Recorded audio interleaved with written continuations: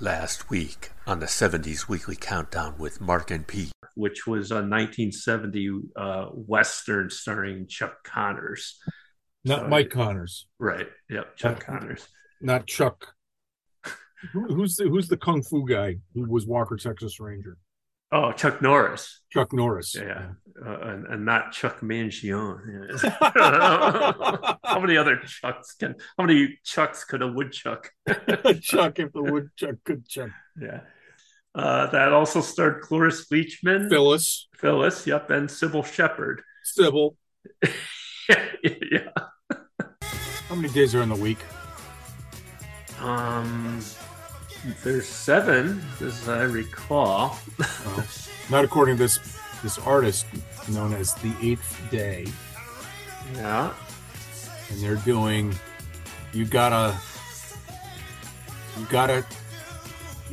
oh my gosh. You got to crawl before you walk. I gotta learn how to read before I talk. I thought WPLO was based in Palestine. Yeah, I was thinking the same thing. Movies anymore. Can't sing, but he can still carry his guitar. Oh no, that's Jeff Bridges. Don't get them mixed up. The bricks you dip in the gold, and the gold you dip in the red paint.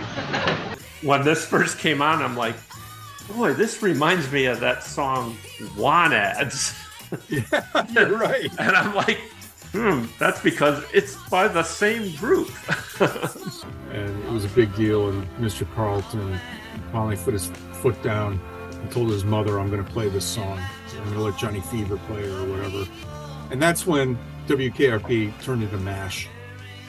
And it was Billy Don't Be a Hero. Okay? And that song was in my brain at work all day. Oh, God. You poor guy.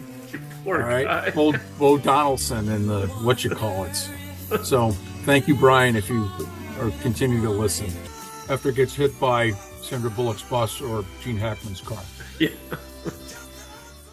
And what's the name of the artist? It's The Free Movement.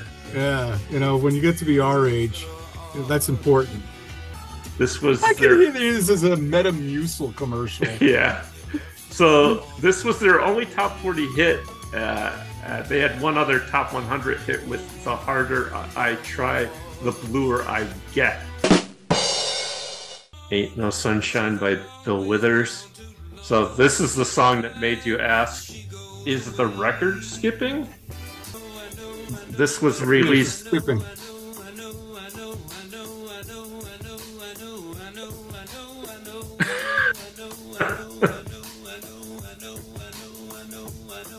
Okay. No, not skipping anymore. But this song is not really happy, but it's done so well, and I love the skipping. Yeah. Gives you that LP feel, even if you're playing a CD or an MP3. I think my problem with it is Donnie sounds so young singing it that, like, it doesn't fit or something, He's saying, go away, little girl. It's like, how young is she compared to you?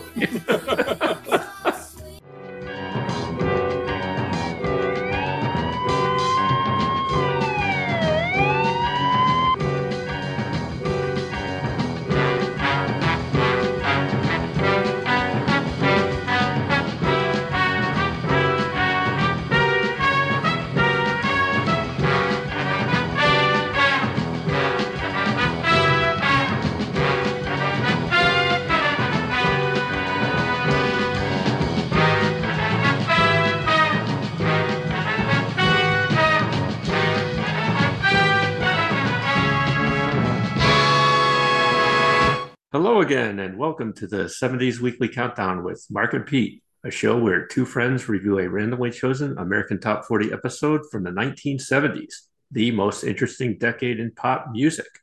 My name is Mark Robeck, and with me is my friend and co-host, Peter Gardo. Hello, Peter. What's happening? Hey, Mark. Well, it's that time of year. Halloween will be coming out the Monday after this is released, if all goes well. Mm-hmm. And I got a notification on the magic device that we're going to have a frost tonight. Yeah. So I'm going to, after we're done with this, I'm going to go and try and cover some plants to save them for a little another few days. And I don't know. It's a nice time here in New England. Yeah, yeah. It's funny. The weather yesterday was got quite warm and humid, but today's back to a more normal fall day. Yeah. Nice though. Yeah, nice out there. So you worked in the same wing of the plant that I did, not as long as I did, because you came up from the other facility. Yeah. But you know how it gets on those days. Yeah. It's the only part of the building. And the corporation used to own an air conditioning company, and you'd think they'd figure out how to properly do the temperature control. And the company also makes air systems for jet airliners. Yeah. And so yesterday it was about 80 degrees, and it was humid. And not only that, on top of that, it smelled as though something died in one of the refrigerators over near the microwave in the coffee station. Something inside has died, and I can't hide, and I just can't fake it. And it was terrible, all right? Because it's not that far from, where I hang out. Yeah. And I'm walking by there, and two associates are near the water bubbler talking. I says, what do you guys got, the COVID? Yeah. You can't smell anything? Ooh, that smell. Can't you smell that smell? Get away. I'm like, oh yeah, you're right. And they walked away. It was so I didn't go in today because of that. And Father Santucci told me today on the telephone it still smells. Oh God. Yeah, so I got to go back in tomorrow. I don't miss that, and I remember that vividly. How the temperature it would lag like several days behind what it was doing outside. I also brought up the story how Irwin came in with shorts and Birkenstocks on, and he had the nastiest toenails in the world. Yes, yeah, I remember that story because he sat next to you. I don't think are his glasses still there? I don't know. Yeah. So how have you been? How's your week been? Good. Yeah. So I was out in Austin, Texas, visiting my sister, and I went to the Formula One race. It was a lot of fun.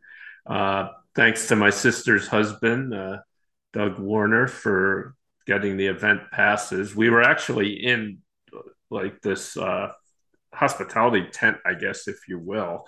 It was really cool, really fun. They had a couple musical acts at the end of the Friday and Saturday. They had Ed Sheeran and also Green Day. We didn't see Green Day. We walked over to the concert area where Ed Sheeran was, but it was packed. We seemed like we were a mile away, and we left kind of early, but and from where we were, it sounded like crap. But then when we left, where we parked was kind of behind the stage, and it sounded good from back there. Okay. And one other item that I don't know, maybe I'll post this on our Twitter or something, maybe not. But you're sitting in the hospitality tent there, between. I think it was on the practice day or whatever. So between stuff going on in the track, and all of a sudden I turn around and there's a bunch of these like costumed ladies walking by me, and it was the Dallas Cowboy cheerleaders. And so I got a picture of me with them, and so did my cohorts who were there with me, BB and Cameron, and also Doug. So that was pretty funny. And wow, yeah. So you got that, and Bernie Williams, and when OJ walked by last February, he was really quick. Even though he's an old dude with bad knees, I couldn't get a picture with him. So that's great. Yeah. So did you ever see the movie, The Dallas Cowboys Cheerleaders? I did. I think wasn't Jane Seymour the star of that one? And they had. I don't know. Was Jane Kennedy in it? Jane Kennedy's birthday is in the paper today. 71 years old. Okay. Yeah. She used to be on the CBS NFL, right? Today. Yeah. And I'm sorry to interrupt you. You had something? What was I going to say? Just that movie, the Dallas Cowboy Cheerleaders. I also remember that song in it.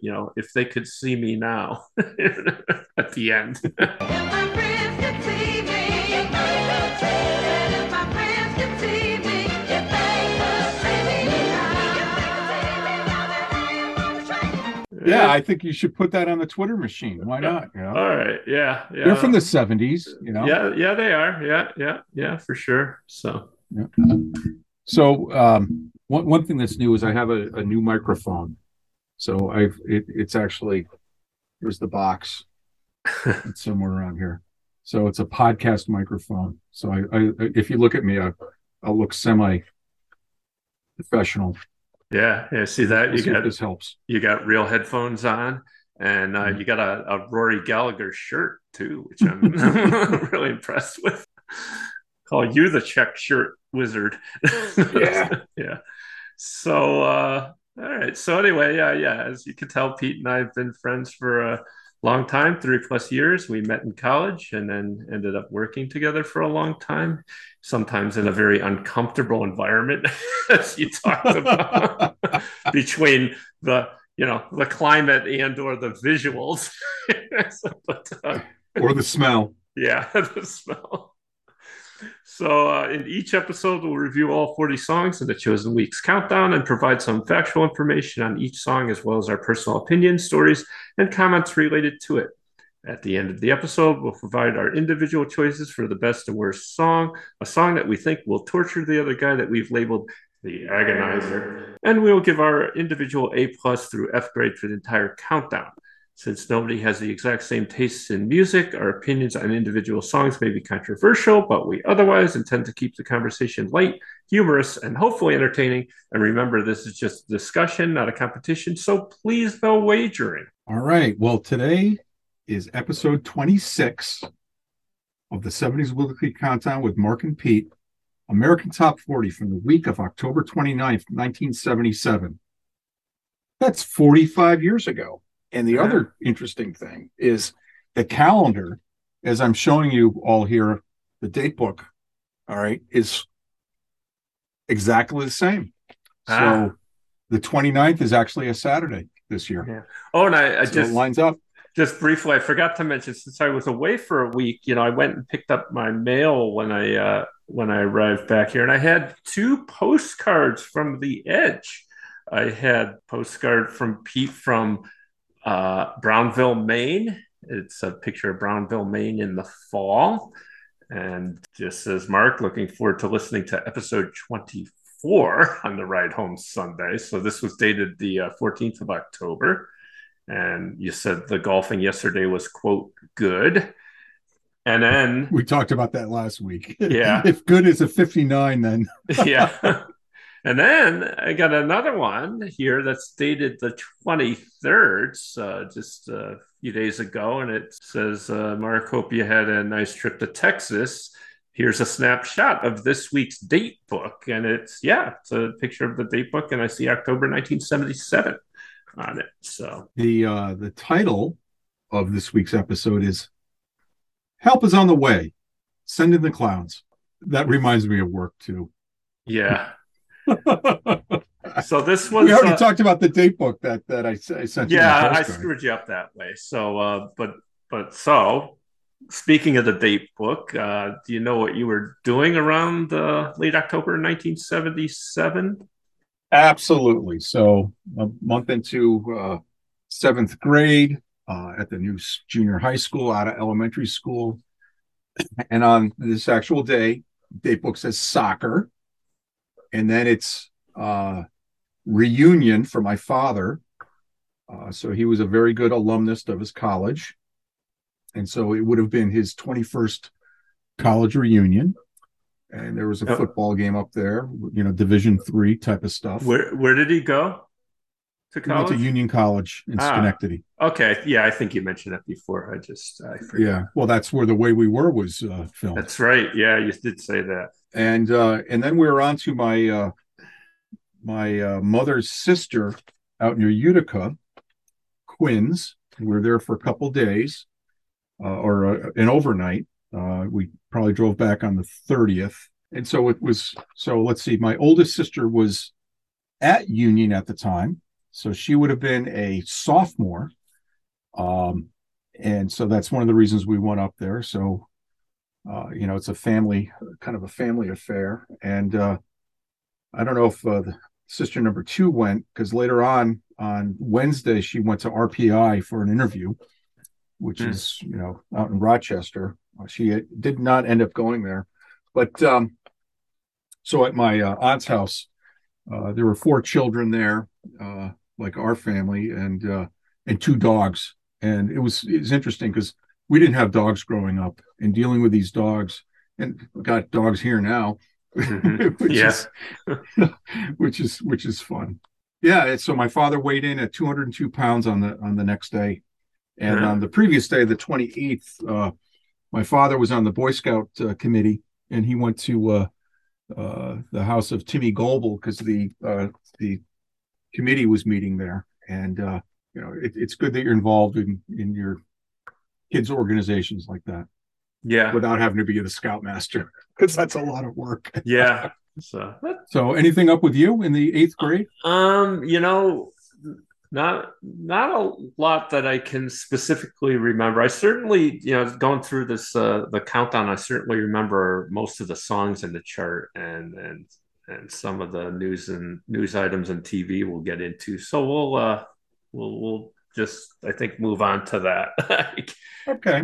All right. So what was going on in the news? If you picked up the morning newspaper. Yeah, so this, October is World Series time. So on October 14th, Linda Ronstadt sings the national anthem prior to the World Series Game 3 at Dodger Stadium.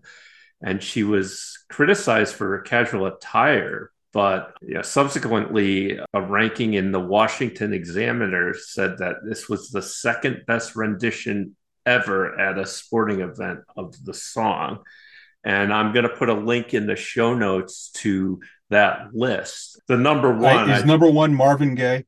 It is not. I believe Marvin Gaye is number 3. The number 1, I think you'd guess, because it was a big. It's what's her name at the Super Bowl? She's no longer with us. Whitney Houston. Yeah. Okay. Not surprisingly, but I also didn't get a chance, but I'll see if I can find if there is a recording of Linda Ronstadt's version. Well, I think she wore, if I remember, because I probably saw it. Yeah. Wasn't she wearing a Dodgers uniform? She wore like one of the sort of satin warm-up jackets. And I don't know if she had shorts on, but from what I read, that she later had that album cover where she was on the roller skates. Oh, on the roller skates, and back in the USA. Yeah, and she had a similar outfit on, which I guess, I don't know, was whether that had to do with it, because she was tweaked for wearing that outfit or whatever. But well, I'm sure she did a better job than Roseanne. Yeah. 4 days later, on October 18th, during the World Series, Reggie Jackson hits 3 consecutive home runs, tying Babe Ruth's World Series record. And the Yankees beat the Dodgers 8-4 to clinch the World Series, winning 4-2. And the MVP went to Reggie Jackson. That's why they called him Mr. October. That's right. And he's not the straw, he's the drink. What was that quote? Stirs the drink or something. Something like that. Yeah. I don't remember. I mean, Reggie Jackson. Wow, what a great ball player, and of course, he was great in the Naked Gun movies. Yeah, and then he had this. Remember, he had the Reggie candy bar too. Also, kind of following Babe Ruth. A little bit of tragedy on the 20th. Yeah. So, a plane chartered by rock band Leonard Skinner runs out of fuel and crashes in a wooded area near Gillsburg, Mississippi. 6 people are killed, including band members Ronnie Van Zant, Steve Gaines, and Cassie Gaines, and the road manager, Dean Kilpatrick. Quite a sad event in the music world, for sure. Yeah. So anything with tech Yeah, a few things. We've mentioned this aircraft before, but on October 19th, the supersonic Concorde jet made its first landing in New York City.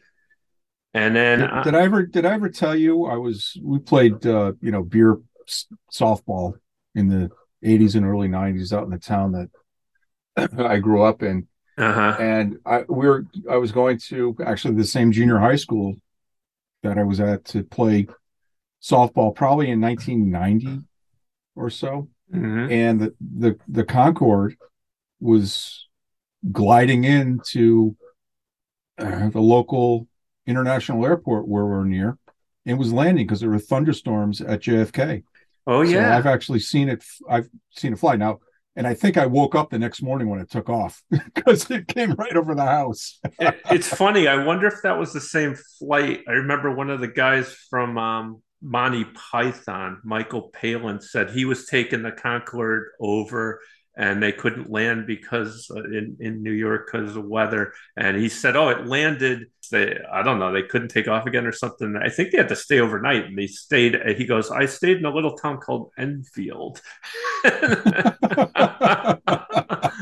So maybe I could. Home of our buddy Ken. Yeah, Ken lives in Enfield. yeah, yeah. So And that's Paul. Doesn't Paul live in Enfield? Paul does too. Yeah, yeah, Yep. Lots of people do. yeah.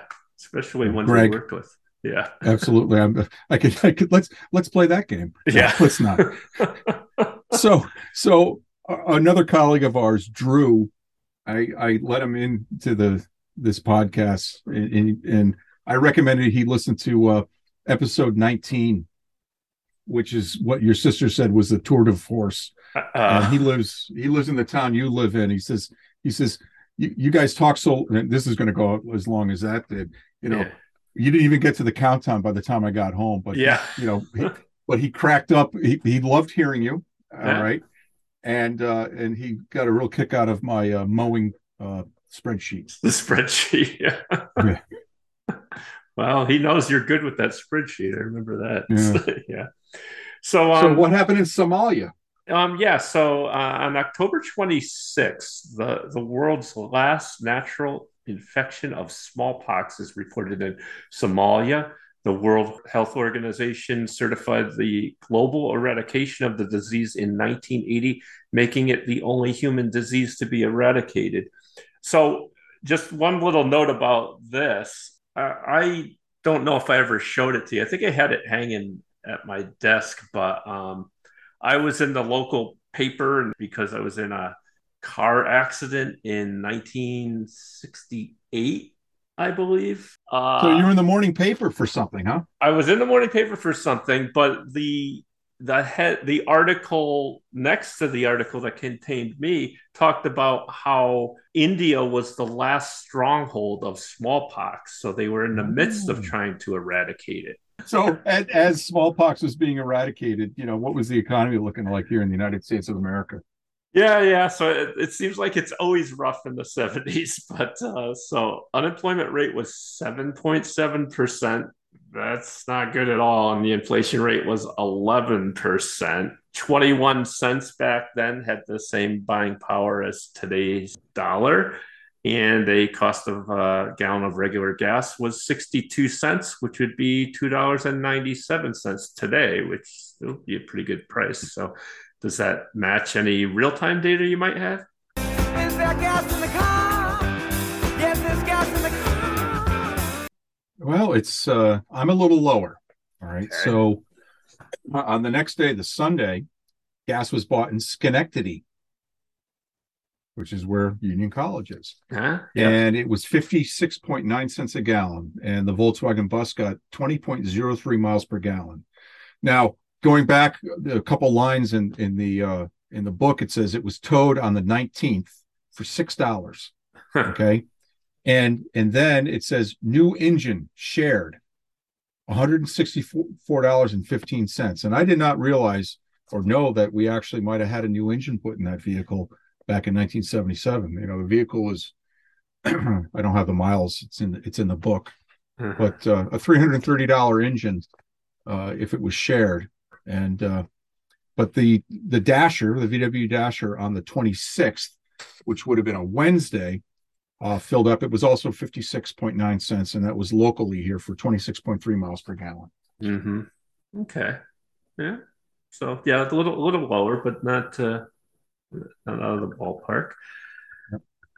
In terms of TV, I decided to go to Sunday, October 30th, 1977. So on a Sunday, you start the prime time a little earlier. So on CBS at 7, you had 60 Minutes. And then at 8, you had Rhoda.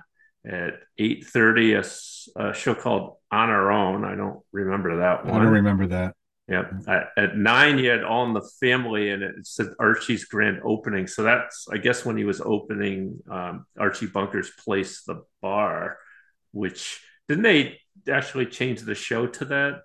Yeah, they changed it to Archie Bunker's Place, I think, after Gene Stapleton left, yeah. was killed off or whatever. Yeah. But that, because through the early 70s, All in the Family was a staple for Saturday. I was kind of surprised to see it on a Sunday, and I don't think we were watching it anymore.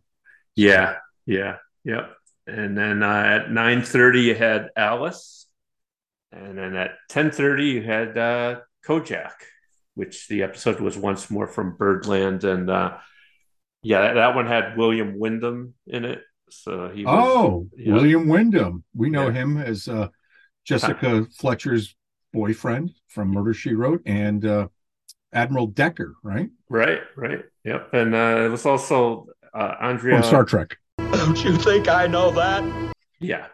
Yep. Andrea Markovici was in that as well. I do remember that episode. I think it was a decent episode. Yeah, I just saw it this year sometime. So, yeah, me too. So then over on ABC, starting at 7, you had the Hardy Boys Nancy Drew mysteries. Yeah, I think this one was a Hardy Boys one, The Creatures Who Came on Sunday. At 8, you had the $6 Million Man, and the episode is Rollback. That Rollback? No, Rollback. But I thought it was interesting because this was season 5, episode 7. It had Robert Loggia, who we've seen in some other things, but it also had Rick Springfield. And I didn't realize he was acting that early. I mean, I know he was on General Hospital, but I thought that was a few years later. So this is when Steve Austin it turns into a roller derby guy. Right. Which was big then, because I think Charlie's Angels also did that. And I tell you the truth, I think the same script was reused for A Bionic Woman. I think she did the same thing also. Well, it's funny you should say that, because it's like I swear I can picture Jamie Summers like elbowing somebody with the bionic arm. But I didn't remember Steve Austin doing it. Yeah, I do. But, season 5 of The $6 Million Man is a waste. So it's terrible. Then there was the Raquel Welch movie, Kansas City Bomber. Remember, that was about roller derby a few years earlier. That. So then on ABC at 9, you had the movie Thunderbolt and Lightfoot with Clint Eastwood and our friend Jeff Bridges. I hope he's doing okay and can act again and play his guitar. Yeah. I'd also had George Kennedy, Catherine Bach, Gary Busey, and Vic Taybeck, who was on the other channel in Alice. Yeah. Wow. At the same time. Yeah. Over on NBC, you had the at 7 Wonderful World of Disney, something called the Halloween Hall of Fame. At 8, there was a TV movie, Halloween with the New Addams Family. And then at 9:30, so did the New Addams Family? Did it still have William Shallett's daughter's husband? He's still Aston. John Aston played the Riddler once. John Aston was he in that movie? I don't. Or was it new characters? I think it was new characters. I don't remember that at all. But because he was married to Patty Duke for a while. Oh yeah, he was. Anyway, I loved him on the Addams Family. He was like, "Oh, everything's great. The house is burning down. I'll have a cigar." Yeah. So then at 9:30, there was a show called Psychic Phenomena, and Exploring the Unknown is the title. Whoa. Yeah, I guess they were doing their Halloween thing. So yeah. And so, if you went to the Paris Theater or the Rialto, anything on? Yeah. So on October 19th, looking for Mr. Goodbar, starring Diane Keaton, Richard Gere, and Tuesday Weld. Do remember that movie? Don't think I saw it back then. It was not a happy film, really. But, Yeah. I remember the title. I don't think I've ever seen it. yeah, and then on Because Hershey's makes Mr. Goodbar. yeah, Isn't that the chocolate with the peanuts in it? yeah, the yellow wrapper. The yellow wrapper. Yeah. Yeah. And then on November 11th, Semi Tough with Burt Reynolds, Joe Kleber, and Chris Christopherson. And Well, I hope he can play his guitar again and act. Don't get them mixed up. The bricks you dip in the goal, and the goal you dip in the red paint. I just remember that Semi Tough, the trailer for it, the slogan was, "It's about scoring, but not on the field." So, as we mentioned before, we are live on Twitter at 70s Weekly. So if you want to check us out over there, I've been kind of posting some stuff that's in the show notes to make it a little perhaps easier to go look at that. You're doing a wonderful job with that, Mark. We're trying. I'm a social media novice to try to make it so we don't get canceled. Anyway, so now, as Casey would say, on with the countdown.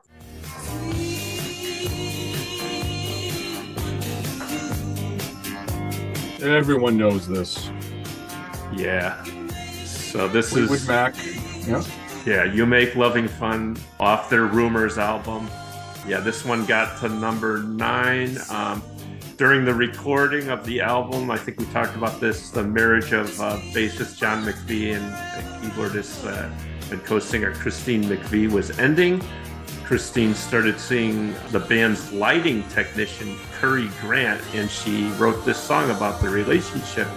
And drummer Mick Fleetwood quipped to Q Magazine in 2009. He said, quote, "Knowing John, he probably thought it was about one of her dogs." Yeah. Well, they were on our last countdown from, 10 weeks ago, which I think was in August. I have that piece of paper someplace with Don't Stop. Yeah. Big record, Yeah. Gigantic. Everyone has it.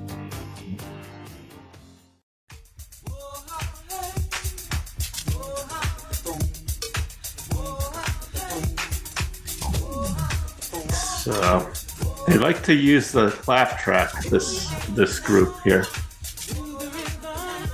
So this is Do Your Dance Part 1 by Rose Royce off their album In Full Bloom. They're, of course, best known for their 1976 number 1 hit, Car Wash. And this one peaked right here at number 39. I don't have much more on this song. They had a few other top 40 hits, including I Want to Get Next to You, that went to number 10 in 76, and Love Don't Live Here Anymore, that went to number 32 in 78.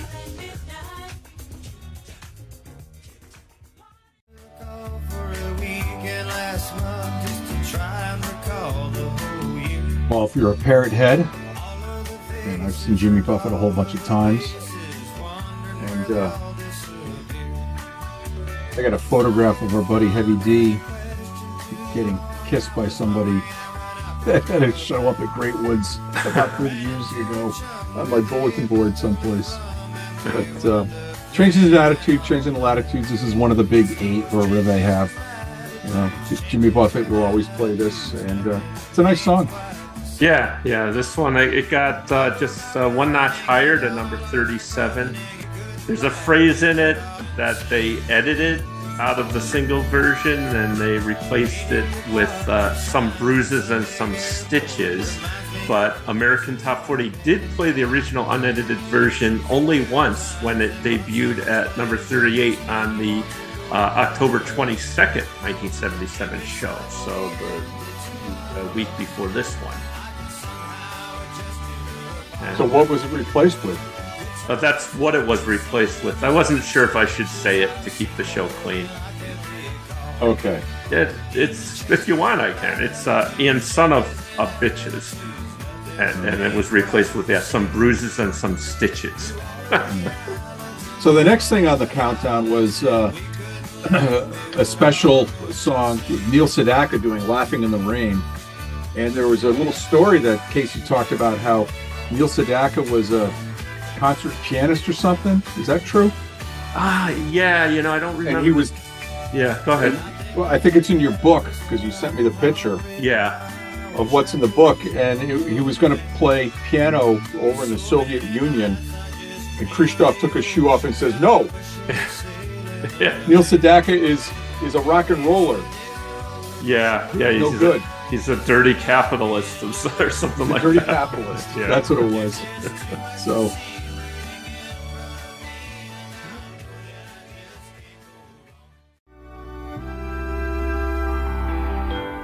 Hello, girl, it's been a while. This is not Dave Davis. This is Paul Davis. Yeah. This is I Go Crazy off his album Singer of Songs in 1977. Paul Davis is his real name. That went up. But this one got to number 7, and it was written by him. And Paul Davis enjoyed a long career as a singer-songwriter in pop, country, and soul music from the late 60s through the 80s. This is probably his best-known song, and it kind of blends the 3 genres. This song had an unusually long run on the top 40, taking almost 5 months to climb to number 7, where it spent 3 weeks. And he had a few other top 40 hits over the next few years, including 65 Love Affair, which went to number 6, and a number 1 country hit with You're Still New to Me, and that was a duet with Marie Osmond in 1986, before he retired from the music business. Unfortunately, he passed away of a heart attack only at the age of 60 in 2008.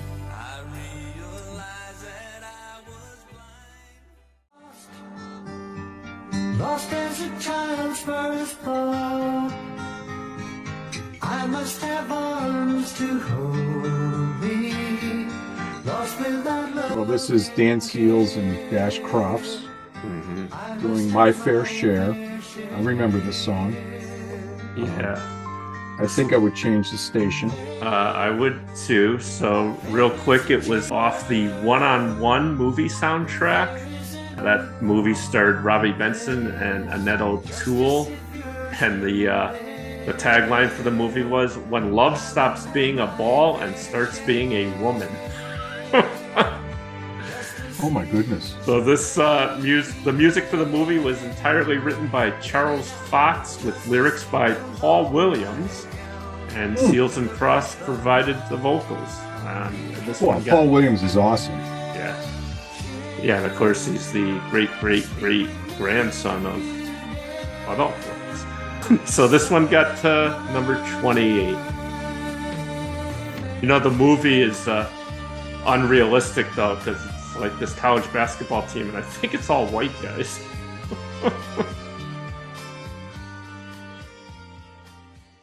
Number 35. I'm sailing away.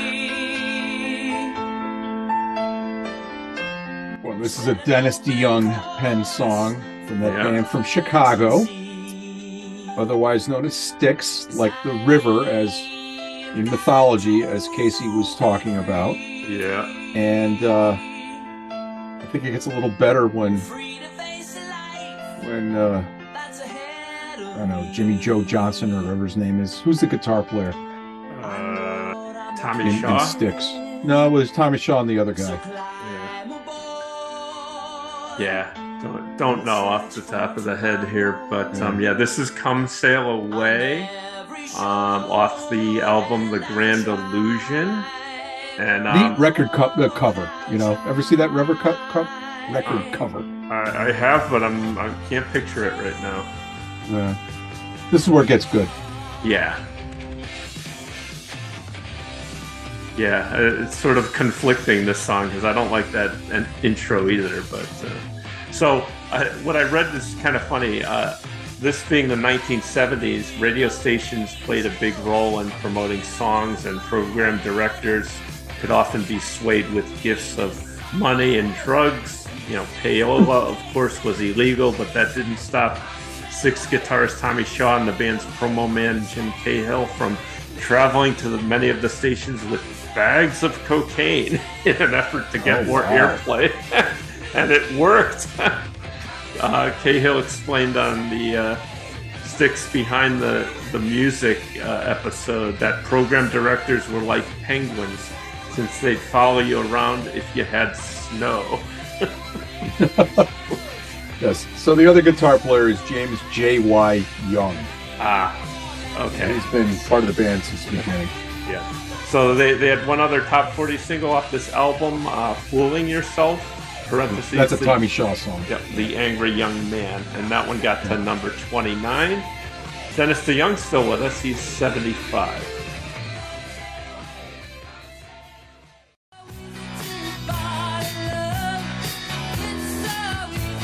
So, do you think Jerry Brown was at Dodger Stadium when Linda Ronstadt did the? Were they dating still then, or was it over? Good question. I know they remained friends because my sister was saying that documentary. She talks about him. Oh yeah, he was just over for Thanksgiving dinner, you know, or something. But yeah, I remember her being on the front Time magazine with him. Don't know what year, maybe I could find that.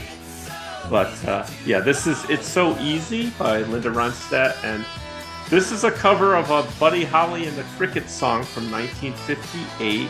It was written by Buddy Holly and Norman Petty. This cover went to number 5. Lots of Fat Albert Rasp in her voice in this one. We just heard it. Yeah, and at this point, Linda was really hot and had a knack for taking lesser-known songs from yesteryear and turning them into hits. You're No Good is another example of that. And yeah, I kind of like the breakdown part of this one too. So it's a good song.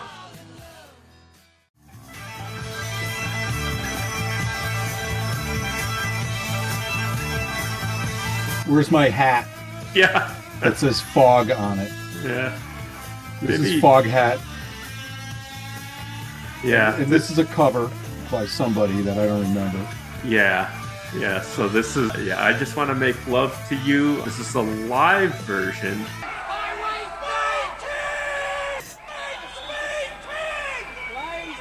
Off of Foghat Live. And this is a cover of a Muddy Waters song that was released as a single in 1954. There's the crowd. Yeah. It was written by Willie Dixon, a Chicago bluesman who played bass for Chess Records house band, and he wrote tunes for the label, often deciding who would record what.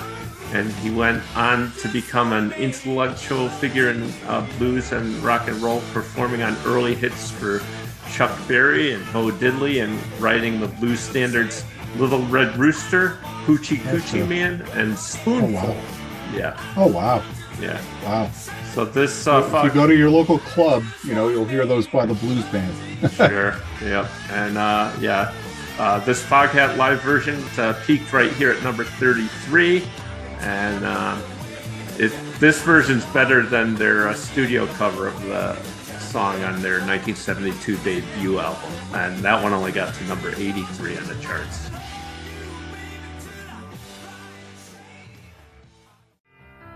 Falling in love was the last thing I had on my mind. Holding you is a warmth that I thought I could never find. So I think the orchestration and how this song is put together is very well done. yeah. Yeah, so this is Isn't It Time by The Babies off their album Broken Heart. Casey said this is the highest debut song this week. This one got to number 13. And The Babies were a British rock group fronted by John Waite, which also included Wally Stocker, Tony Brock, and Mike Corby. And these guys... Is it John Waite, that John Waite that would do stuff later that we would Maybe you remember? I don't believe so. Is there a guy named John Waite? I thought there was. You're not thinking of Tom Waite. Maybe I'm thinking of Tom Waite. Yeah. Or Heavyweight. Yeah. So these guys had a couple of other top 40 hits with Every Time I Think of You, that also got to number 13 in 1978, and Back on My Feet Again, that got to number 33 in 79.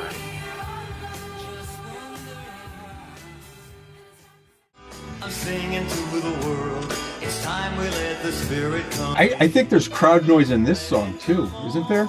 Yeah, I believe there is. It's not done live, but I think there's like a breakdown. I like this song. Yeah, this is a decent Fooling song. around, la la la la.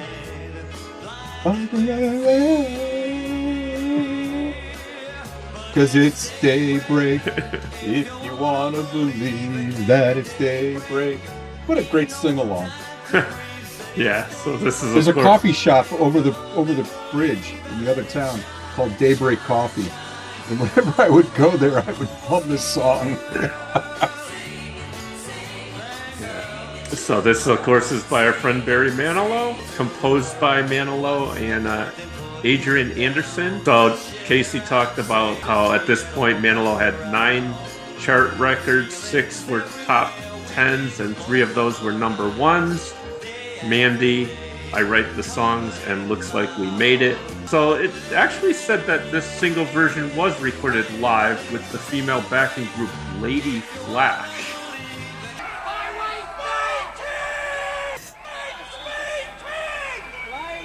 And the song reached number 23. It was off his album This One For You, so they must have cut a live track into it, I guess.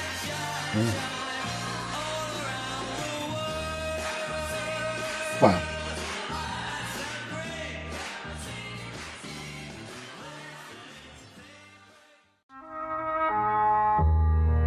You know, going from Daybreak to this, can we go back to Daybreak, please?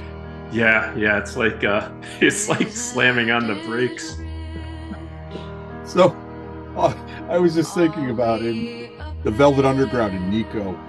There's a song on that debut record, you know, Lou Reed and the guys, and Nico, and Nico has a line, and I forget what song it is, where she says, "What a clown," in her German accent.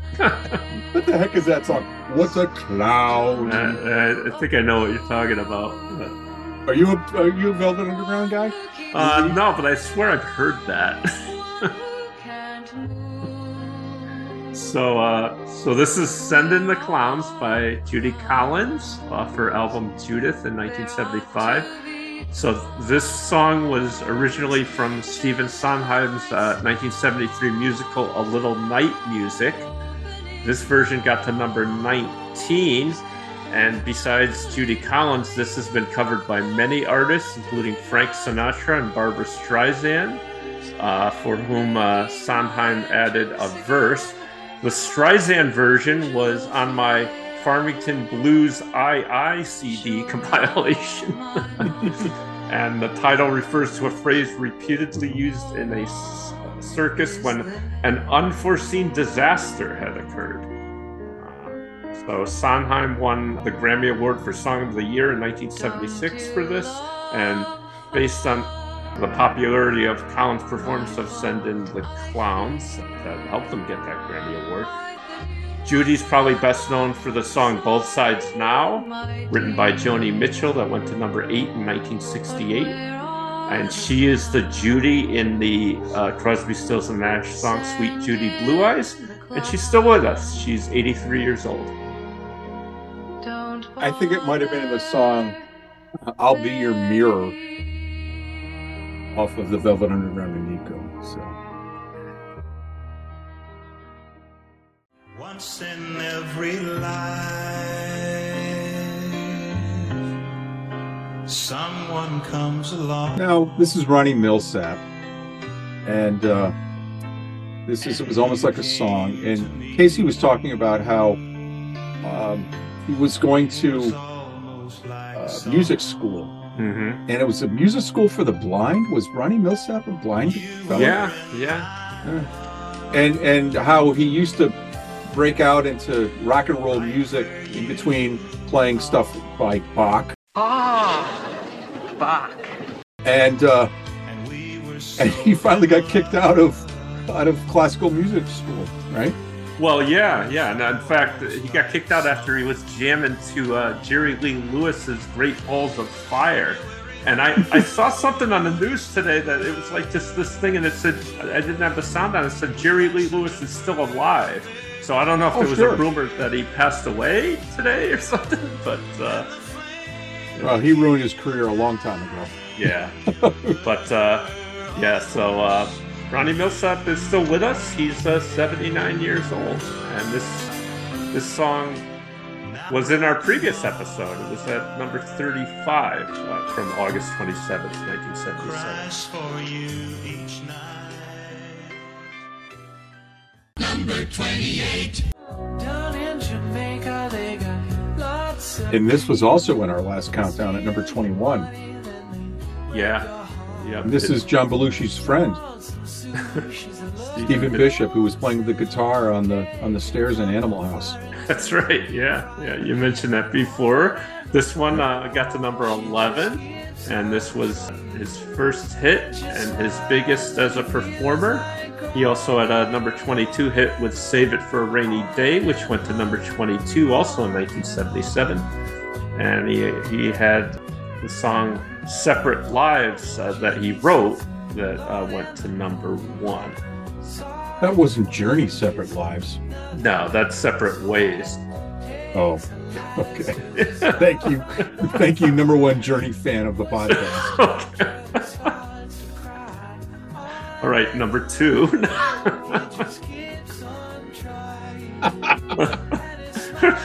That's a sad insult.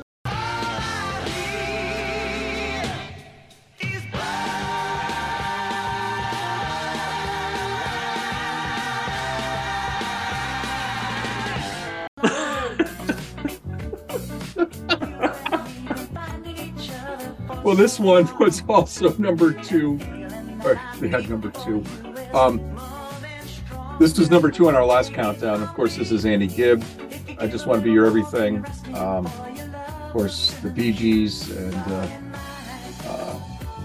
we talked about a couple weeks ago on one of our podcasts when I was in the first grade. My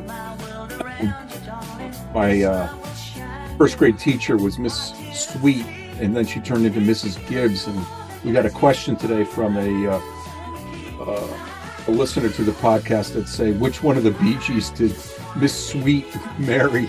Yeah. Very clever. Yeah. And we know it wasn't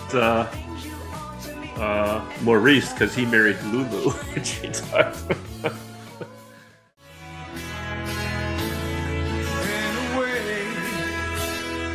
Haven't seen you in a while.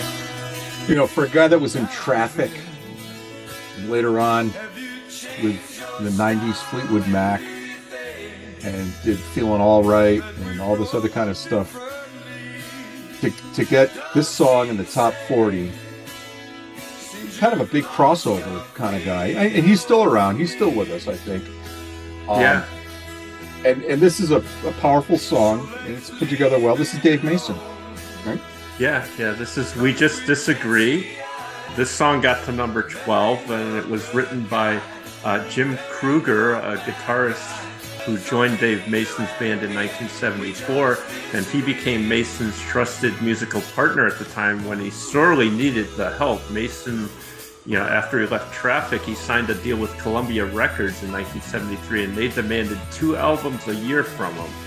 Holy moly. Yeah. So, of course, Mason has played and recorded with many notable rock musicians, including McCartney, George Harrison, the Stones, Jimi Hendrix, Eric Clapton, Michael Jackson, Crosby, Stills and Nash, Fleetwood Mac, as you mentioned, Delaney and Bonnie, Leon Russell, Cass Elliot. One of his best known songs, as you mentioned, is "Feeling All Right," which he recorded with Traffic in 1968, but of course that became a big hit for Joe Cocker. He was inducted into the Rock and Roll Hall of Fame in 2004. He's still with us at age 76, and on December 2nd, 1976, he appeared at the big Coliseum where the hockey team plays locally here.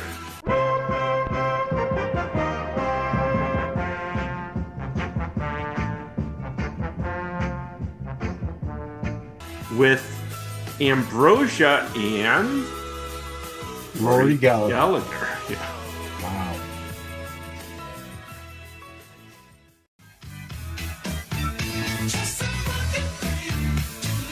About time, we had Rose Royce, with Do Your Dance at part 1 at number 39. Getting a little funk, a little disco into the countdown after some snoozers. Yeah. And some good stuff. But we're back on track, getting into the late 70s. Yeah. So this is Duzik by Brick off their album Brick, and this one peaked at perfect for Halloween. Yeah. I got a rock. Yeah. I got a brick. I got 5 pieces of candy. I got a chocolate bar. I got a quarter. I got a rock. So this one peaked at number 18, and Brick was an American band that created a successful merger of funk and jazz in the 70s. Their most popular single was Dazz, that went to number 3, and they coined their own term for disco jazz, that is Dazz. So, and I think the jazz flute in this one really saved it for me. I was kind of like, this is okay, but then the flute came in. I was like, yeah, this is cool.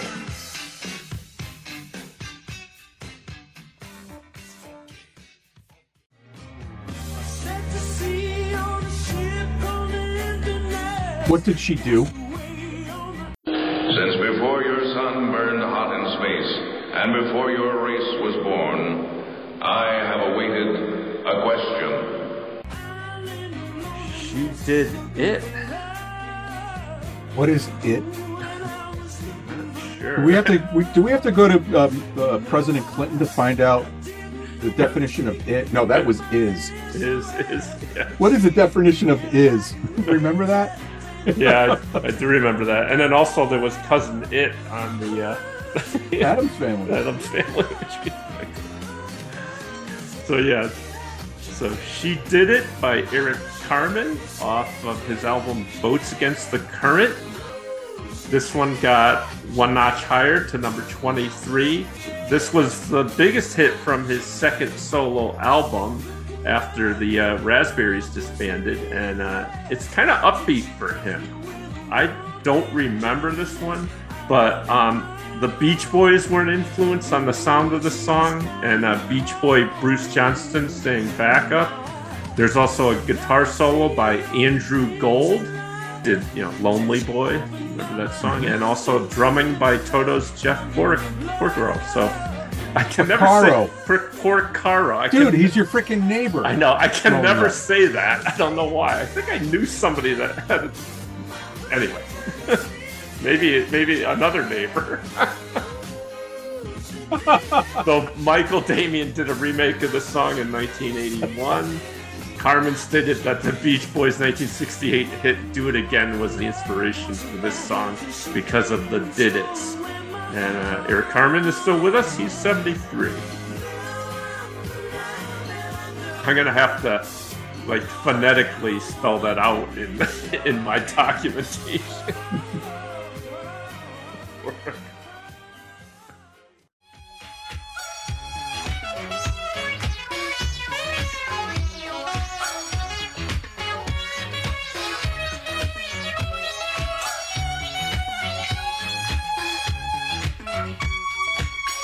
We work with a guy named Peter Brown.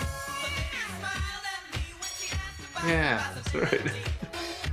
And I guess it is this guy's real name too. So Yeah, so I work with a guy named Peter Brown. Yeah, I'm trying to think. I'm losing people's names now too. Yeah. Well, he was in another part of the organization. Really sharp guy. So this is You Want to Get Funky With Me, they just said it, by Peter Brown off of his album A Fantasy Love Affair. This one got to number 18. The record sold more than 1 million copies. It was his first hit song, and the backing vocals were provided by a group called Wildflower. Chicago radio station WLS gave the song a lot of airplay and ranked it as the 35th most popular hit in 1977. It reached as high as number 3 on their survey on October 22nd. This guy had a much bigger hit in 1977 with Dance With Me that went to number 8. Yep. And Peter Brown is still with us. He's 69.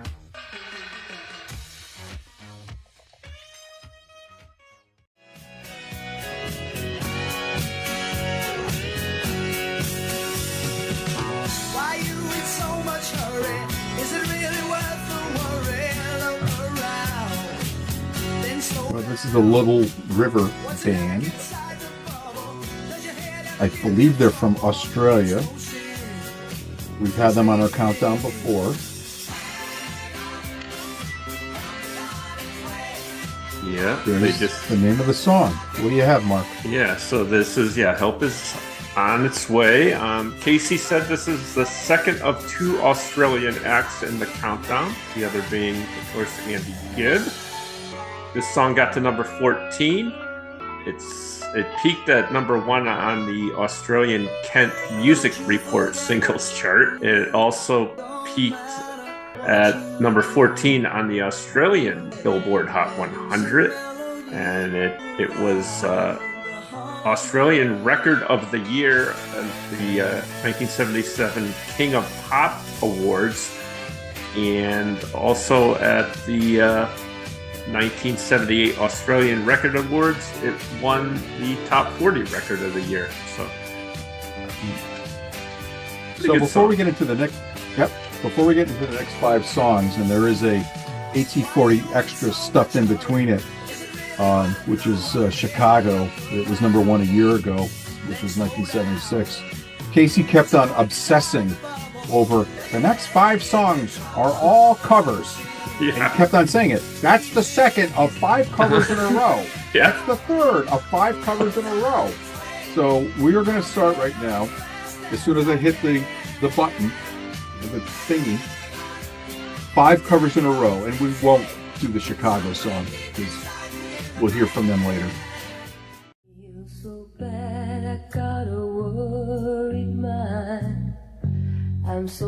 So this is the young lady who sung at Game 3 of the World Series at Dodger Stadium, and she offended people by what she was wearing. This is Linda Ronstadt, and this is Blue Bayou. Yeah, and so this one got to number 3 and was originally recorded by Roy Orbison on his legendary 1963 album In Dreams, and that song only got as high as number 29 in the US, despite being a number 1 song in Ireland and number 10 in Norway. But Linda Ronstadt took her version a lot higher than that. It went to number 3, and it became her signature song. And Linda Ronstadt has been called the most successful and certainly the most durable and most gifted woman rock singer of her era. I think certainly the money she made would make you think so.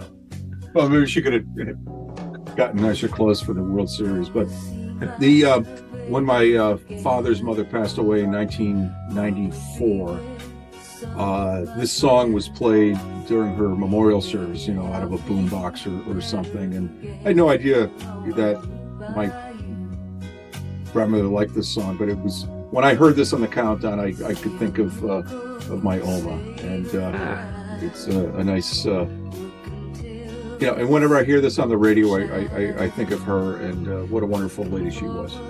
Yeah. Isn't that a nice thing? Like I talked about, hearing a song reminds you of somebody. It's almost like our long distance dedication, right?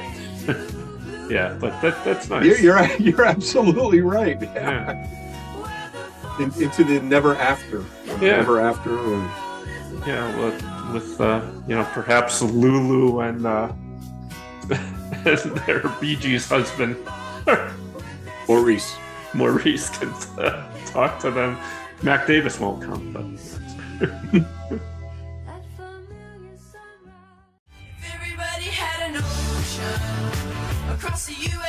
Well, this was the Beach Boys' big song years ago.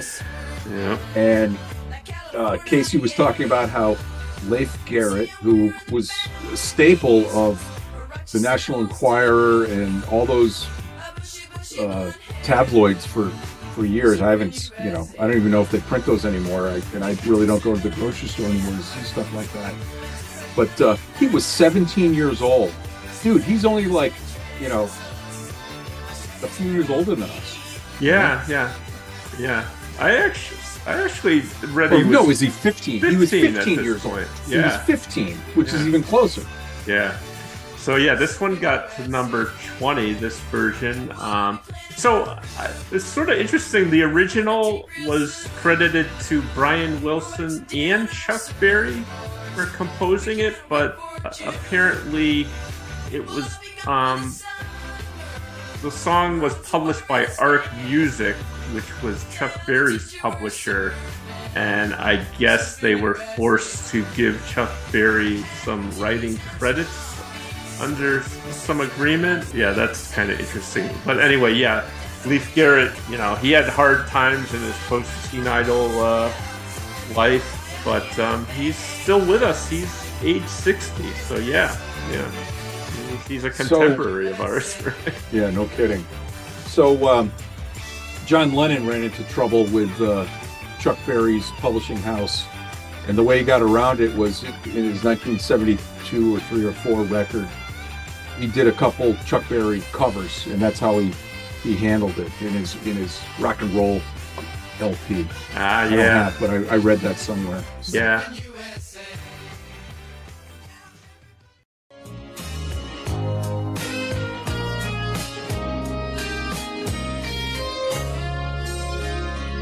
This was number 22, 10 weeks ago, from our August 27th exploit. I hear crickets. Yeah. You hear crickets? Yeah, I do.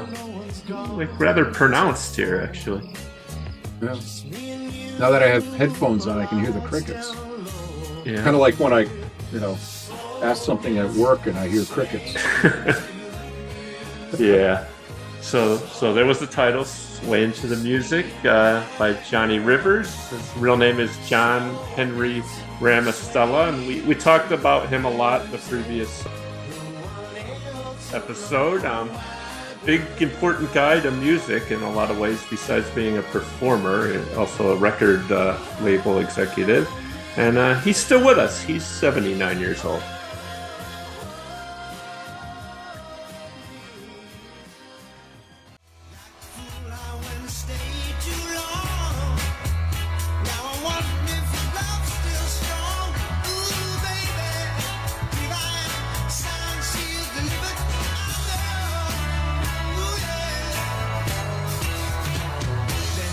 So, this is our friend, Peter Frampton,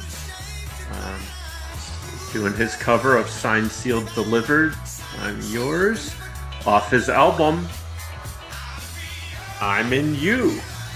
I'm in you, I'm in you, I'm in you, I'm in you. I'm in you, I'm in you, I'm in you, I'm in you. So, there it is. Yeah. So Stevie Wonder, of course, had a big hit with this one. It went to number 3 in 1970. This cover got up to number 18, right where it is. This version also contains instrumental elements from Stevie Wonder's hit For Once in My Life. And Mick Jagger is featured on the backing vocals of this. But I don't know. I like Stevie's version better.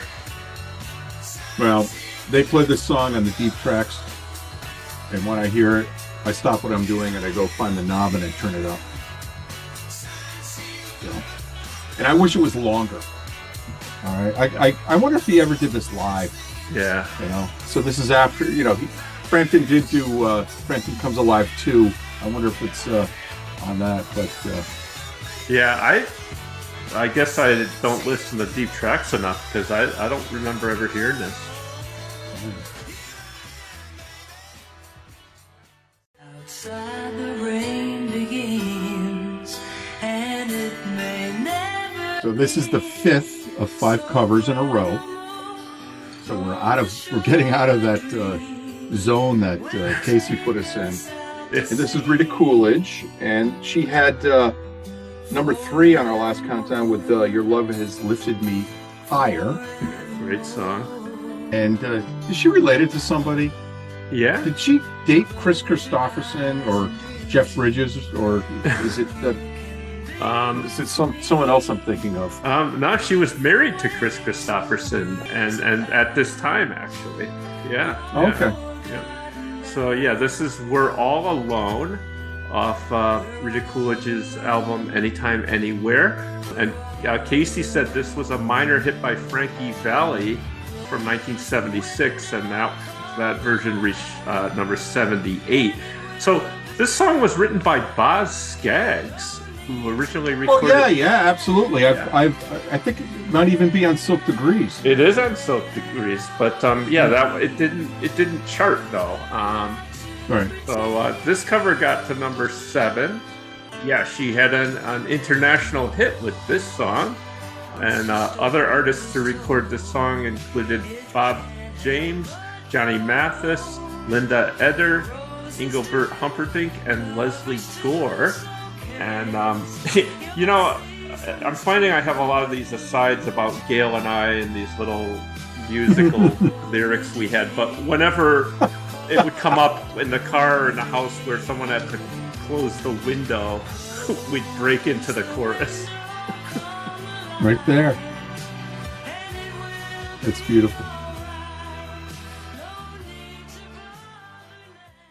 When it all goes crazy and the thrill is gone, the days get rainy and the nights get long. When you get that feeling you were born to lose, staring at your ceiling, thinking. Why do I think I'm in like 1975? You know, remember how we used to say 74, 75, 76 was stuff like this? Yeah. But here it is. And, you know, it's a nice song. This is Firefall. Just Remember I Love You. Yeah. Nice song. Yeah. Is it sap? Yeah. It's, you know, soft rock, I guess. So yeah, this is Just Remember I Love You off Firefall's album Luna Sea. This one got to number 11, and it was written by Firefall singer-guitarist Rick Roberts, who along with Larry Burnett was the main songwriter in the band. These guys were from Boulder, Colorado. They formed in 1974. Rick Roberts was a former member of the Flying Burrito Brothers, and Jock Bartley, who had been Tommy Boland's replacement in Zephyr, also joined to form this band. And they had 5 top 40 hits in the 70s with You Are the Woman, that went to number 9 in 76. And then my favorite song of theirs, Strange Way, that went to number 11 in 78. Strange Ways.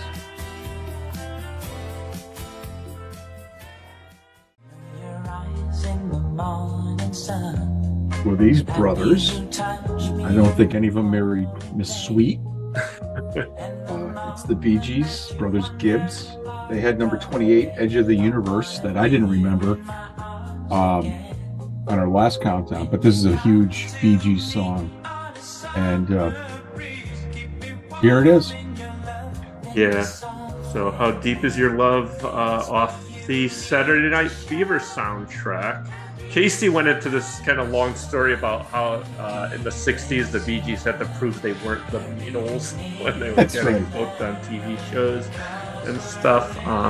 So the Bee Gees wrote this song at the Chateau de Hourville, France, also known as La Honky Chateau, where Elton John recorded 3 albums in the early 70s. Get back, honky tonk. Yeah. So the place was kind of a mess when they arrived, so they had good reason to focus in the studio because they didn't want to be anywhere else, I guess. And so Barry Gibb said they went into a room at the chateau. Then Chopin had stayed there, so every time he looked at the piano, he envisioned Chopin playing, and he sat down at the piano and thought of his prelude in E flat, and I knew Barry could sing in E flat. And through the stained glass window came a beam of sunlight, and Barry sang, "I know your eyes in the morning sun." So Ivan Elliman was originally slated to record this song for the Saturday Night Fever soundtrack, but the Bee Gees did it instead. And so we sang this song as a group at my 8th grade graduation in June of '78, and us 11 and 12-year-old boys and girls couldn't hit that high note that the Bee Gees did. It is a nice song. Yeah. But this part is great. Yeah, I think it comes near the end of the movie too, as I recall. Yeah, I never saw the movie. Jeff Bridges wasn't in it. Jeff Bridges wasn't in it. This is Foreigner, Cold as Ice. This is number 20 on our last countdown. And that's all I'm going to say. Yeah, written by Lou Gramm and Mick Jones, and Gramm and Jones are still with us at ages 72 and 77, respectively. I was barely 6 years old when I first heard him sing. And somehow I knew from that moment on that it would be a lifetime thing. And I'd stand in front of a mirror day and night. So he kind of sounds like somebody, doesn't he? And I'd repeat every Well, word, not Roddy every McDowell. note, No. till I So finally who got is it this? right. So this is Ronnie McDowell, which is his real name. And this is The King Is Gone. I'd wait for the And day that he's doing the Sprechen song, Sprechgesang. or Sprechstimme. Sprechstimme. So this is a tribute to... Your German is as good as your French, which is as good as your pronouncing Picaro. Yeah, my Italian, I guess. I don't know. Bacaro. So this is a tribute to Elvis Presley, who had just passed away on August 16th of 1977. This one went to number 13. This was McDowell's only pop hit, but he had 30 top 40 country hits. Wow. Yeah. I don't know. I don't know about you. I find this one to be a little bit kind of cashing in as opposed to a heartfelt tribute. Well, when I first heard this, I was saying, is this the first Elvis impersonator? Yeah. I mean, he does sound like him, both speaking and singing. But, yeah. What would Mama say? Didn't Elvis have a, with his mother? Yeah. Relationship? Well, everyone has a relationship with their mother. Yeah, he was close to her, though. So, Ronnie McDowell is still with us. He's 72 years old. Boy, that's young. Yeah, he was pretty young when he did this.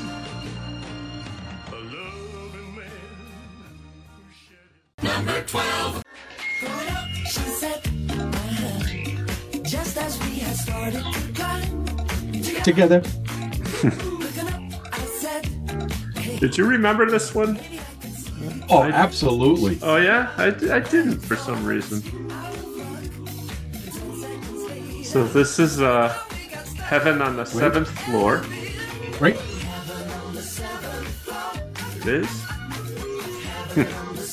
By Paul Nicholas, whose real name is Paul Oscar Uselink. I'm not sure how to pronounce that, but You can't pronounce that either. no. This one went to number 6, and Casey said Paul Nicholas thought this would have been even a bigger hit in England if they used the same word for elevator. They used lift instead, and they found the lyric confusing over there in England, don't you know? So what happened when Aerosmith did Love in an Elevator? Was that, did they not understand that also? Probably not. And I was wondering, was this song the precursor to that? Did Steven Tyler, I got the name right this time, not Steven something somewhere else, when he wrote this song, or maybe that was written by Jay Graydon, in all the song experts that Aerosmith got later on. Yeah. So, song doctors, that's what they're called. Yeah. We're counting down the most popular songs in the country from Kodiak to Kokomo, from Hartford to Honolulu.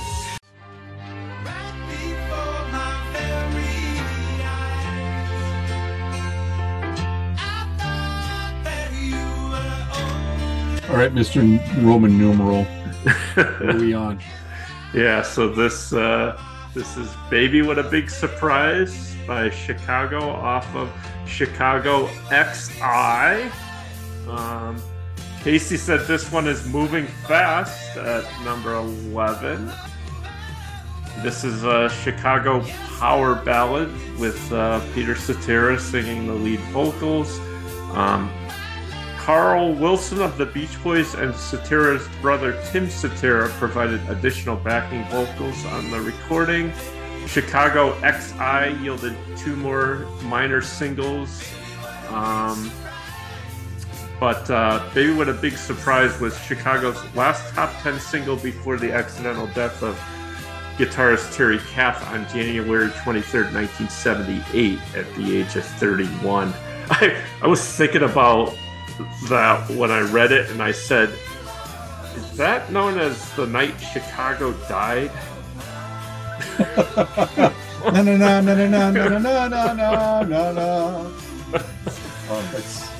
I don't know. Certainly, I didn't like a lot of the stuff put out beyond that. So.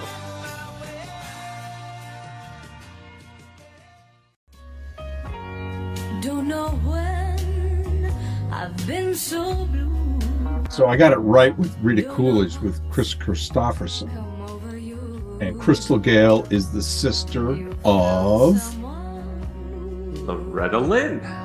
That's right. Who we just lost on October 4th. She was 90 years old. So Crystal Gayle was her younger sister, and this is Don't It Make My Brown Eyes Blue.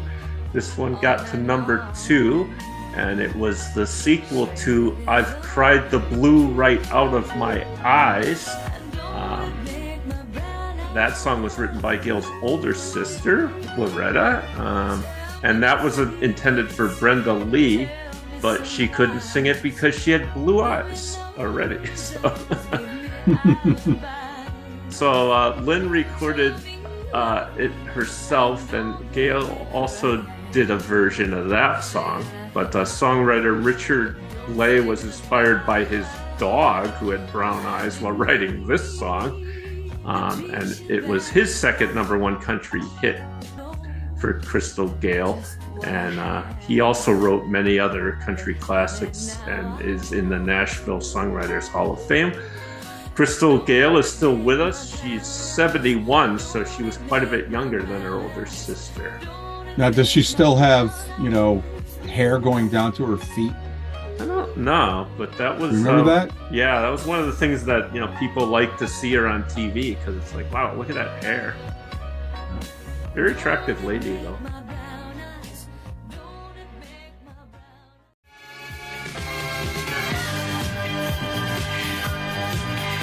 Well, this was number 38 last time around. Mm-hmm. This is the summer of the Star Wars. This is the Nico Mirandin, or whatever Casey called him. I forget. Do you have it written down? Yeah, he's Domenico Monardo.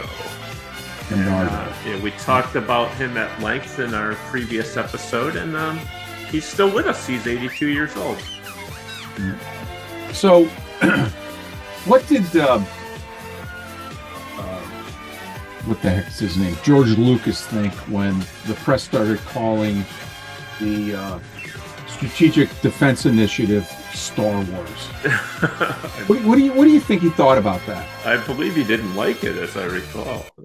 Yeah. So we have a 70s Weekly Countdown extra from came out in 1988, and this is a song from a friend of ours. Ready? Here we go. Star Wars won't work. Star Wars won't work. Star Wars won't work. Star Wars won't work. So this is Frank Zappa, 1988 tour, singing and playing about how Star Wars won't work.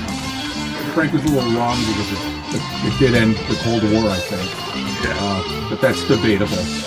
And this is off of the record Make a Jazz Noise Here.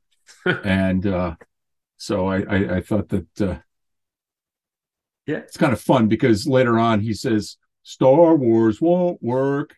It's a piece of S. Yeah, I'll put a link to that in the show notes. I forgot about that. Yeah. Do you remember that? Well, I do, and I think I remember you sort of singing it at work sometimes too. I don't know what the context was, but I think I remember. Standard work won't work. Oh, I got out of breath when you said that.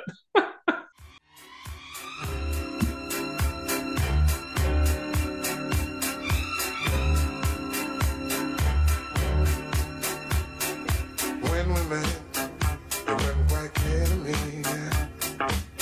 what you had in store was ever only me. All right, so this is our friend Barry White, and this is it's Ecstasy When You Lay Down Next to Me, off of Barry White Sings for Someone You Love. So this one got to number 4, and it was written by songwriting partners Ecadeo Paris and Nelson Pigford. The pair had parted ways but reunited when Paris came up with the musical idea for this tune. This was Barry White's first top 10 hit since 1974's What Am I Gonna Do With You? So I didn't realize this. So Barry was known as the godfather of bedroom soul. And as opposed to the Godfather of Soul, I guess. So we lost Barry in 2003, as we've mentioned, only at the age of 58, which I'm on the cusp of. And what an artist, though. And you know what? I think this song done by somebody else would probably not be very good at all, but he brings Barry to it, you know? Absolutely.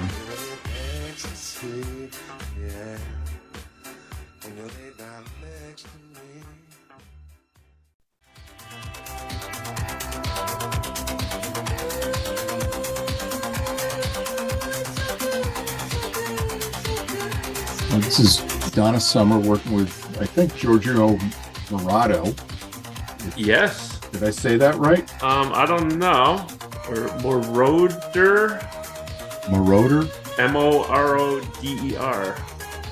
Moroder? Yeah. I think he's still with us. I think he's actually toured the United States this past year. Yeah. It was a... So this is I Feel Love off of Donna Summer's I Remember Yesterday album. This one got to number 6, and this song is an electronic music landmark with a track built entirely on the Moog synthesizer. Does this remind you a lot of Popcorn for some reason too? That was like sort of when I first heard it again, I thought. But Giorgio Moroder was a leading light in the genre, and he was dubbed the father of disco and a longtime collaborator with Donna Summer. Yeah. He came up with a lot of music for her hits, and his associate Pete Belote produced the track with him and wrote the lyrics with Summer, and they're responsible for most of her early disco hits. And he's the founder of the former Music Land Studios in Munich, recording studio used by many artists, including the Stones, Zeppelin, and Deep Purple. And in the summer of '76, Deep Purple's Roger Glover produced an album recorded there titled Calling Card, which is the 6th studio album of Rory Gallagher.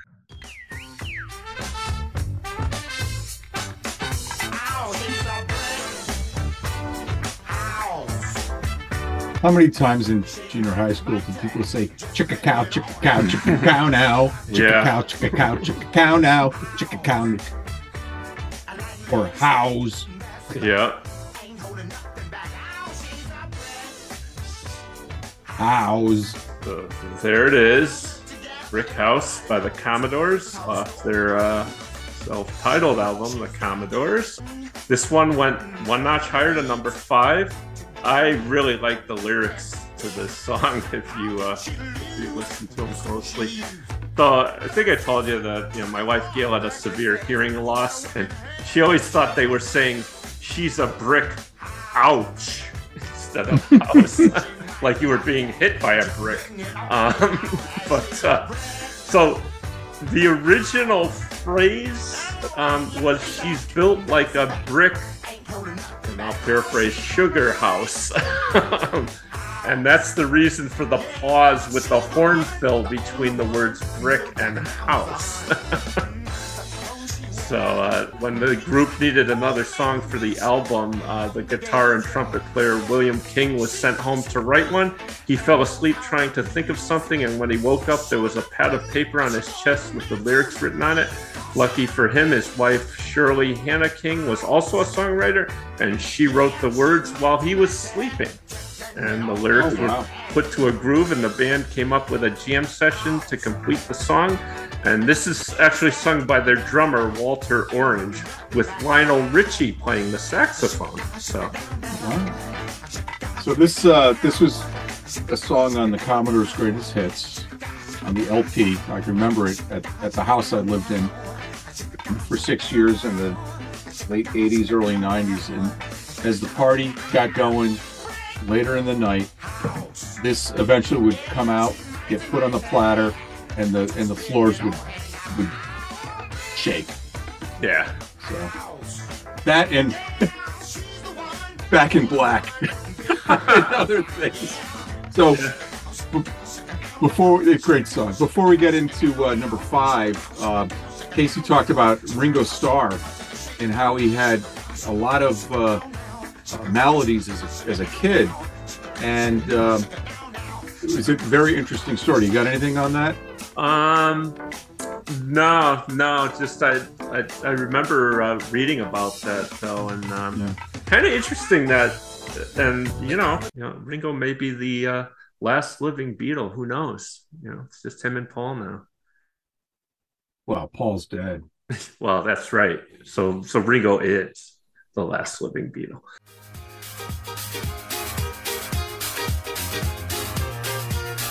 Well, I know that Harry James Casey, or whatever his name is still alive because I saw him last month. Yeah. And they played this song. Yeah. It's wonderful. Yeah, this was in our episode 16 as well, where it was number 24. It got to number 2. It was kept out of number 1 by the Miko Star Wars theme. And of course, this week's number 1 kept it out as well. And so I didn't realize this. Harry was born in Opa-locka, Florida. Wow. Hopefully they're doing okay down in Opa-locka. That's probably near Miami, so not where the hurricane hit earlier this month or late last month. I forget when that was. Terrible. Yeah. Terrible for those folks. Great song. Love Casey. Yeah.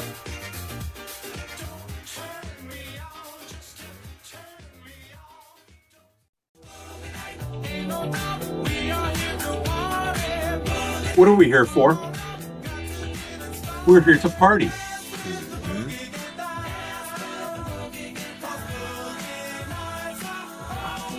The best in town. So this is Boogie Nights by Heat Wave. This one got to number 2. It was also a repeat from our episode 16 from August 27th, where it was just at number 40. So it's still moving up at this time. And of course, the phrase Boogie Nights became ingrained with the disco era, and in the 1997 film with that title, starring Mark Wahlberg, that was set in 1977, the same year that this song came out, but the song had no part in the film. I also found there's a British comedy group called the Baron Nights, and they did a send-up of this song called Boozy Nights. I'll put a link to that in the show notes. It's kind of funny, different words.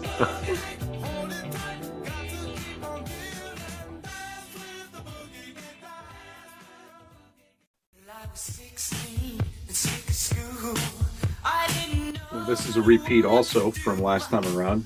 It was number 30. And Casey told us who wrote this song, and it was someone pseudo-famous or we've known about. What the heck was it? I don't remember. Somebody, yeah. So this is written by Eric Carmen, and also he recorded it in 1976. But, that's rock and roll. It was number 24 with She Did It. What did she do? It. Right. Yeah.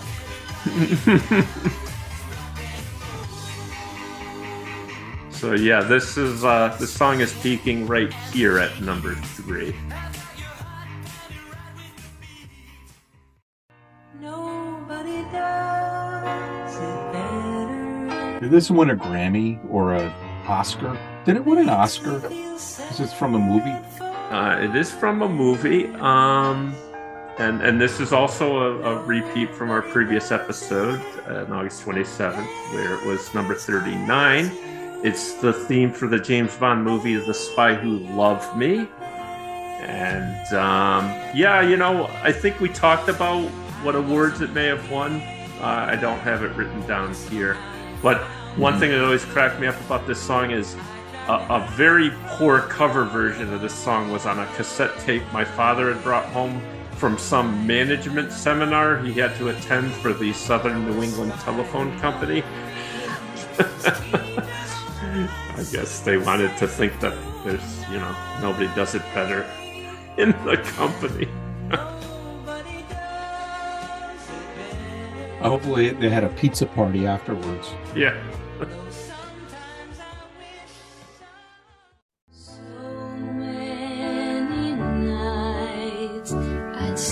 Well, this is number 1, folks. And I believe this was the number 1 song in 1977. And this is Debbie Boone, daughter of Pat Boone. Casey went into all this stuff about how this is the second time that a father-daughter combination got to number 1. The other was Frank Sinatra. Was it Tina or the other one? No, what's the other daughter's name? I think it was Nancy with Nancy Sinatra. Something Stupid. Was that the song? Like Something that. Stupid? Yeah. Yeah. So when you go back into your what was a number 1 song when you were born, where our listener Nate was born when this was number 1. That's right. Yeah. His birthday's next week. When this comes out, happy birthday, Nate. Oh, yeah, happy birthday, young Nate. whippersnapper. Yeah. Yeah, so this was ubiquitous back then, this song. So it was actually from a movie of the same name, but that movie actually starred Didi Kong, who was also in Grease.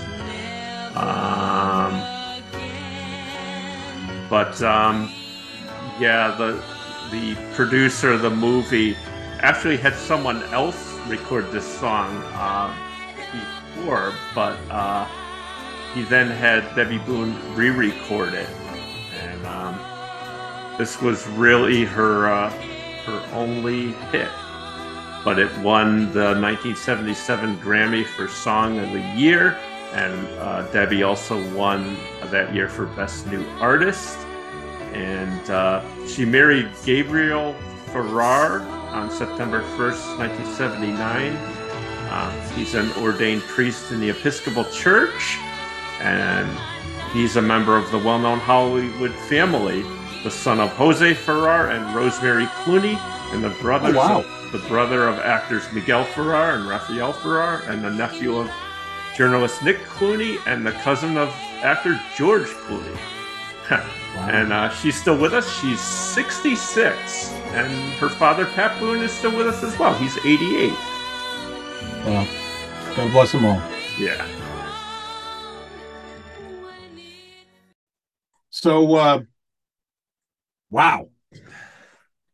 Brings me back 45 years, my friend. Yeah. And at this point in time, we talk about a few things. The number one record label was RSO, getting into the disco era. And I'm going to agonize you. Can I agonize you, please? Yes. Your agonizer, please. No, Mr. Slaughter!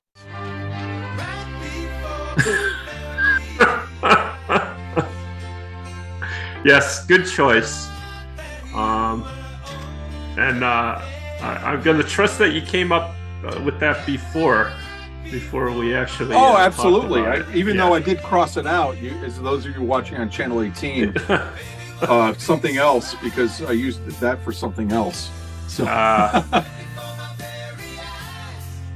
so do you have an agonizer for me, my friend? Yeah. Well, it's funny. I went back and forth between this song and I picked the number one song of the week for you. You Light Up My Life. Really? Yeah. I don't know. I guess maybe because it agonized a lot of people back then, because it just seemed like it was on the radio forever. But maybe you liked it. I don't know. Did I fail? I think I appreciate it more now than I did when it was being driven into the ground. Yeah, because when I heard this, and I found out our friend Nate was born around that, it kind of lit up my face, or lighted it up my life, or whatever the word is. Because you can say, "Ha, that's yours." yeah. All right. Yeah. Fair point. I mean, I agree. I think I appreciate it, and I probably thankfully hadn't heard it in quite a while before. Oh, I hadn't heard it in a long time. Yeah. But there's this, okay, and then for me, the best song of the week, number 6.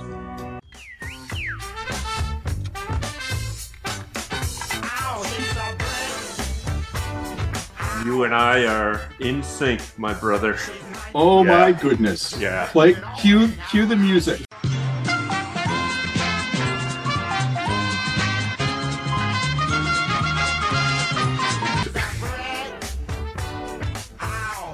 Yeah. Well, it brought back memories of living in that house with all the folks and the parties that we had. Yeah. And we would be having our traditional Halloween party on this Friday of, whenever it was back in 1987, 88, 89, 90, 91, 92, 93. And then I grew up. Sorry I never invited you to any of those, but they were great parties. So sure what makes this the best for you? I just everything about it. I mean, it's put together well. I think for the disco era, it's a great love song. I love the lyrics. I mean, if you go out and read the lyrics, because they're hilarious. and just yeah. I mean, this song makes you feel good too. Yeah, absolutely.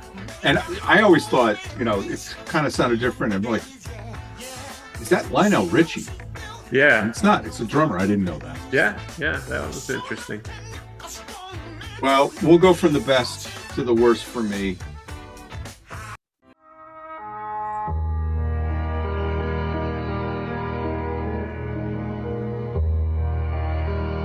You clown. I don't know. I'm just like, look. I remember this on the radio. Yeah, to talk about sort of again going from Brick House to this kind of takes the air out of the sails, so to speak. Yeah, but, all right. Yeah, I'm going to stop it, and you give me your worst, please. Yeah, I gave something different, and I don't know why it kind of grated on me, but I really didn't like number 23. Do you want to get funky with me? I almost feel like it's trying too hard to be funky, if that makes sense. Well, it's like us trying to be too funny, I guess. Yeah. Yeah. We're grading that way too. Yeah. All right. Well, I can understand that, and I looked at the show notes you sent, and somehow you deleted something. I did. Yeah. I meant to text you about that to make sure you didn't forget. Yeah. So I deleted the guilty pleasure category by accident. Error, flaw, imperfection, must sterilize. I meant to keep it in. So did you come up with a guilty pleasure in spite of Absolutely. In spite of my... I used my red pen and I fixed it up. Yeah, I went and edited the standard work by accident. Yeah. Well, and I initialed it, and then I got Irwin to sign off on it. Okay. So here we go. Really? Yeah. And I tell you, like I said when we were playing this, and I'm not going to cue it up, or I'm in you. I think this is a fantastic song. And if I could find a live version of this, and maybe it's on Frampton Comes Alive too, I don't know. This is so good. This is so freaking good. So maybe I owe it so there. Yeah, I mean, maybe I owe it quiet listen, and I don't think it's bad. I just sort of don't. I guess I really like the Stevie Wonder version, so maybe I'm not giving it a fair chance. But yeah, okay. Yeah. All right. Well, what do you have, Mark, for your guilty pleasure as you stamped your name on it? Yeah. So last time I picked "Keep It Coming, Love," so I'm not going to pick that again. But I picked a different one that, I got to burn that Disco Sucks card again, because I picked number 4, Boogie Nights. Heat Wave. Yeah. I just think, as you've said on other things, this is a well put together song. Toe tapper, good disco song, I think. It is a good song, and I love that Moog synthesizer, as it rolls around. So, good choice. So, cue up Jed Clampett or Gilligan or Steve Miller, because it's time for the story song of the week. This is a story about Billy Joe and Bobby Sue. Yeah, I don't know. I don't know about you. I found this really tough. Well, I have one right now. Okay. Number 12.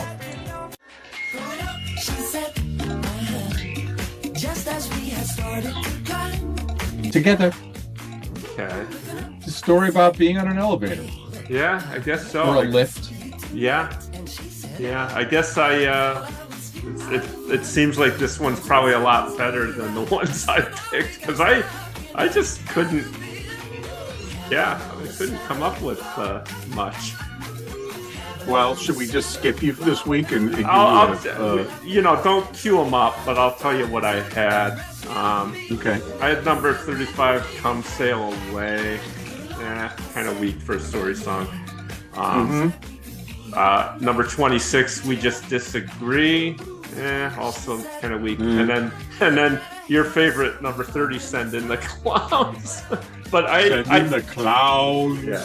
But I think this one actually, now that I'm paying attention to the lyrics, you can latch onto the my bumper on this one. Yeah. Okay? Yeah. All right. We will make that the official story song of the week. Okay. So my most divergent songs, which is kind of a let me stop this here. So my most divergent songs, and this was way more harder than a story song in my mind, but I had this one here, number 29. Hopefully I cue it up.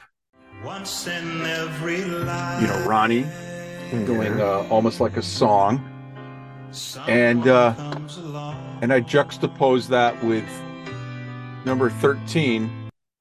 I was barely 6 because years this old is when I not a first song. heard him sing.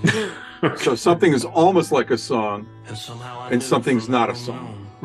Okay. that it would be a lifetime thing. A song versus a Spreckenstieg or whatever.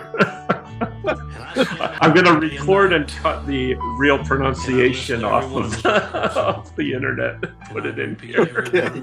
Speckstimme. We need that. Yeah, we do. Because our German's not good either. No, and I'm also going to record someone saying the name of the Toto guys. Steve Picaro. I'd wait for the day that I could All right. stand and sing in front of an audience. I had for most divergent songs. You're not going to like the first one. It's number 14, "Cold as Ice." All right. And then Heat Wave or something like that? No. Number 1, "You Light Up My Life." Oh, my goodness. Wow. I mean, one's about, someone being really cold and dark, if you will. And this one's about someone being the light of your life. So, yeah. All right. Well, you know what I got to do? I got to find something to roll out of here with. Yeah. Right? And I'm going to pick this.